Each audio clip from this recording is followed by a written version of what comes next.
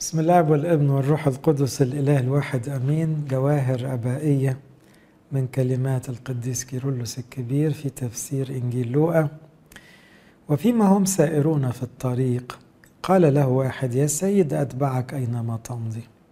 قال له يسوع: للثعالب أوجرة ولطيور السماء أوقار، وأما ابن الإنسان فليس له أين يسند رأسه. لوقا 9:57 و58.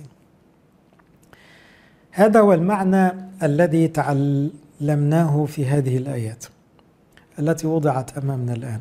إنسانا ما اقترب من المسيح مخلصنا جميعا وقال له: يا سيد أتبعك أينما تمضي.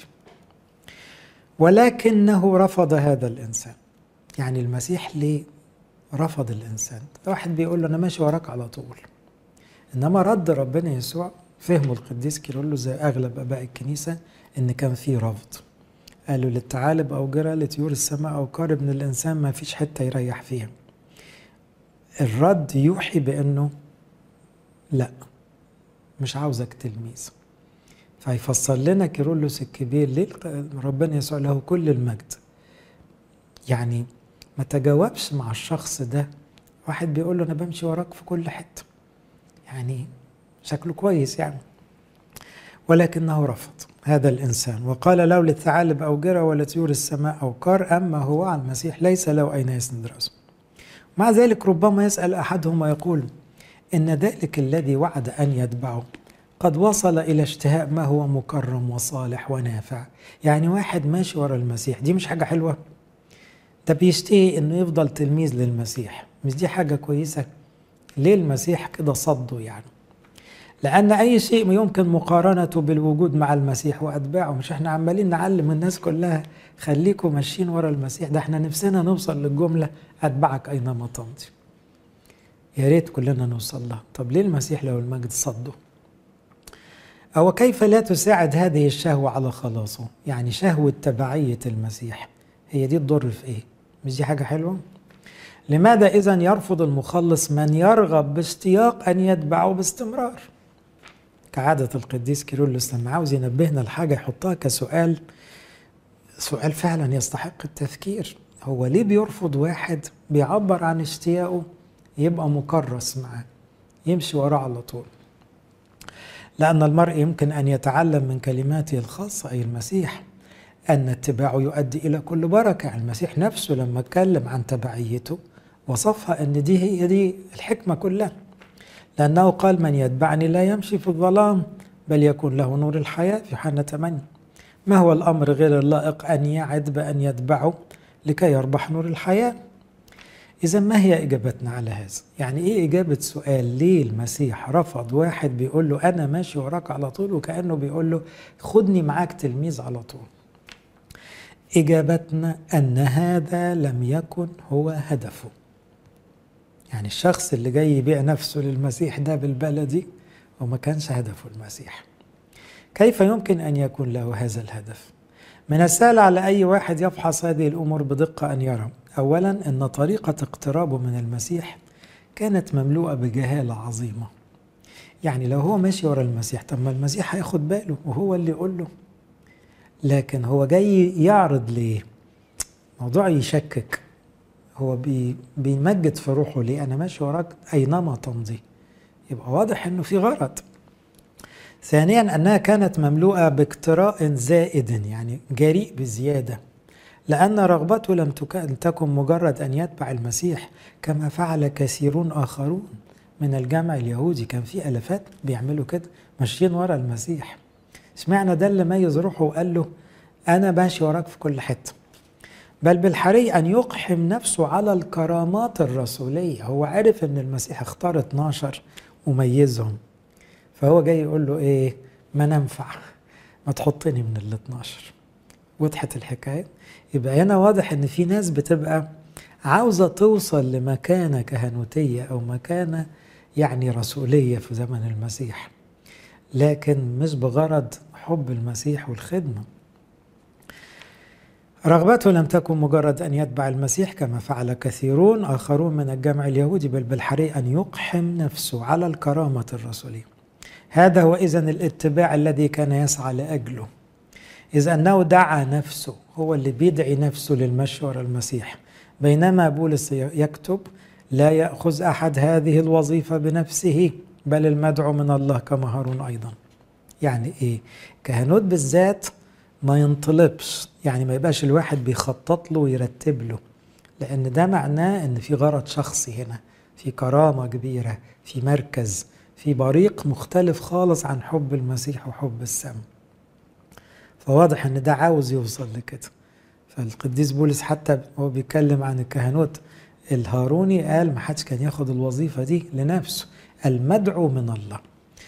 لأن هارون لم يدخل الكهنوت من نفسه، بل بالعكس كان مدعوا من الله. وهكذا نجد أن كل واحد من الرسل القديسين لم يرفع نفسه للرسولية، بل بالحري نال الكرامة من المسيح، هو اللي دعاهم ربنا، لأنه قال: هلموا ورائي فأجعلكما تصيران صياد الناس. يبقى المسيح اللي بيختار. أما هذا الإنسان كما قلت فإنه بجسارة يتخذ لنفسه مواهب كريمة، ورغم أن أحدا لم يدعيه فإنه يقحم نفسه إلى ما هو فوق رتبته. وهو يوضح أن هذا هو الحال مع الإنسان الذي أمامنا بالتوبيخ غير المباشر. يبقى المسيح في رده عليه هو في نوع من الرفض، لكن بتوبيخ غير مباشر. أصل الرد كان إيه؟ لطيور السماء أوقار، للثعالب أوجرة، ابن الإنسان مسيح له المجد ليس له أين يسند رأسه. فهنا سماها توبيخ غير مباشر، لا لكي يؤنبوا بل بالحري لأجل إصلاحه، كي ينمو إلى الأفضل من تلقاء ذاته ويصير مجتهدا في اتباع طريق الفضيلة. يعني المسيح مش رافضه كإنسان، بس عاوز يقول له إيه؟ ما تصلح قلبك، ما تراجع هدفك، ما تنقي ضميرك، ما تخليني أنا أهم من أي مصلحة.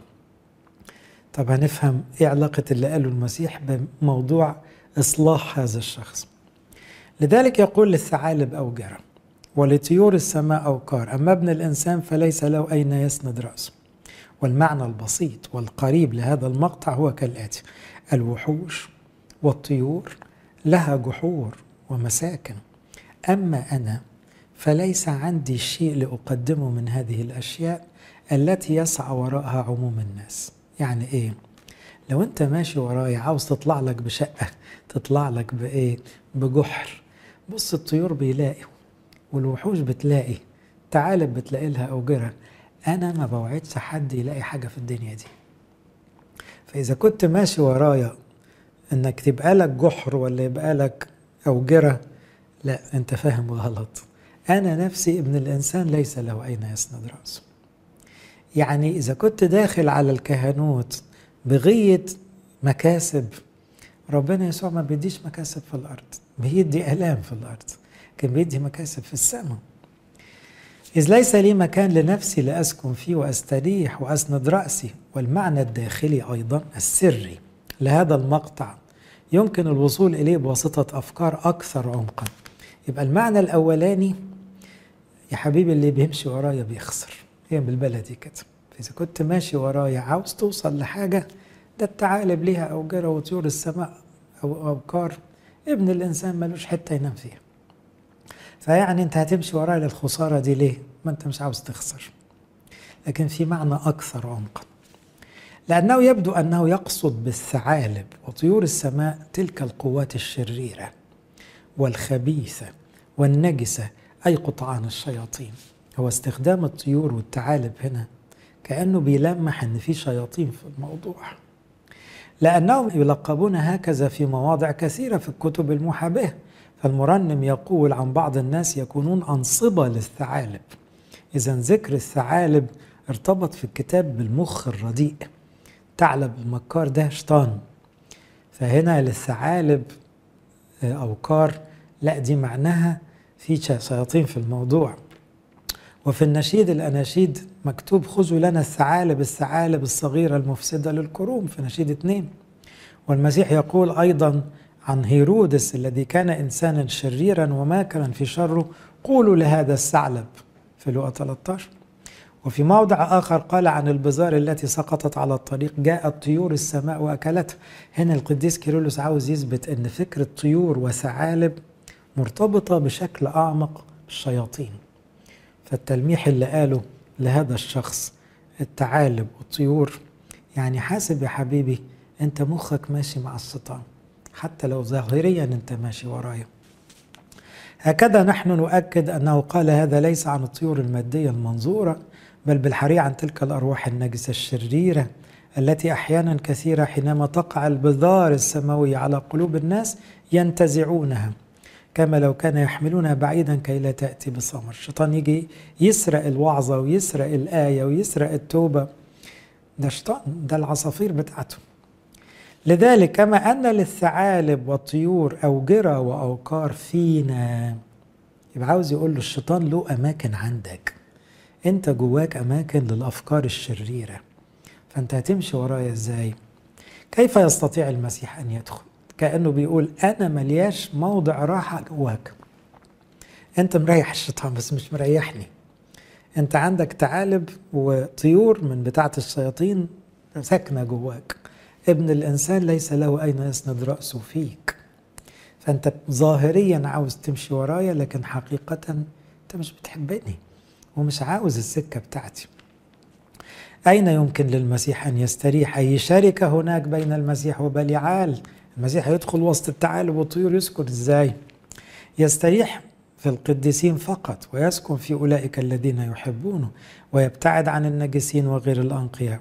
اطرد الوحوش وامسك الثعالب، شتت الطيور بعيدا، وطهر قلبك من نجاساته كيما يجد ابن الإنسان مكانا في داخلك ليسند فيه رأسك.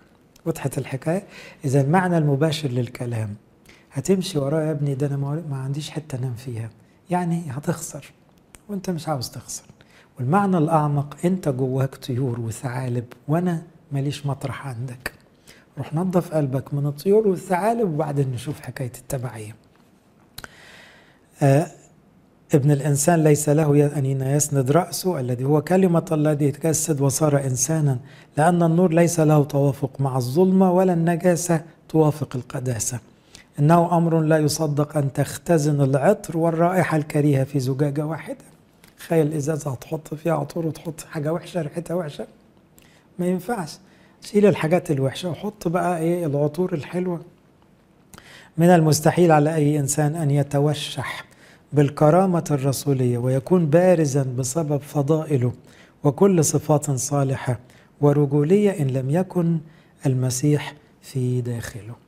يبقى حقيقي لو المسيح يسند رأسه داخلك، مرتاح جواك، مشغول أنت بالمسيح قوي، تستحق أن تتبعه وتأخذ أيضا كرامة خدمته.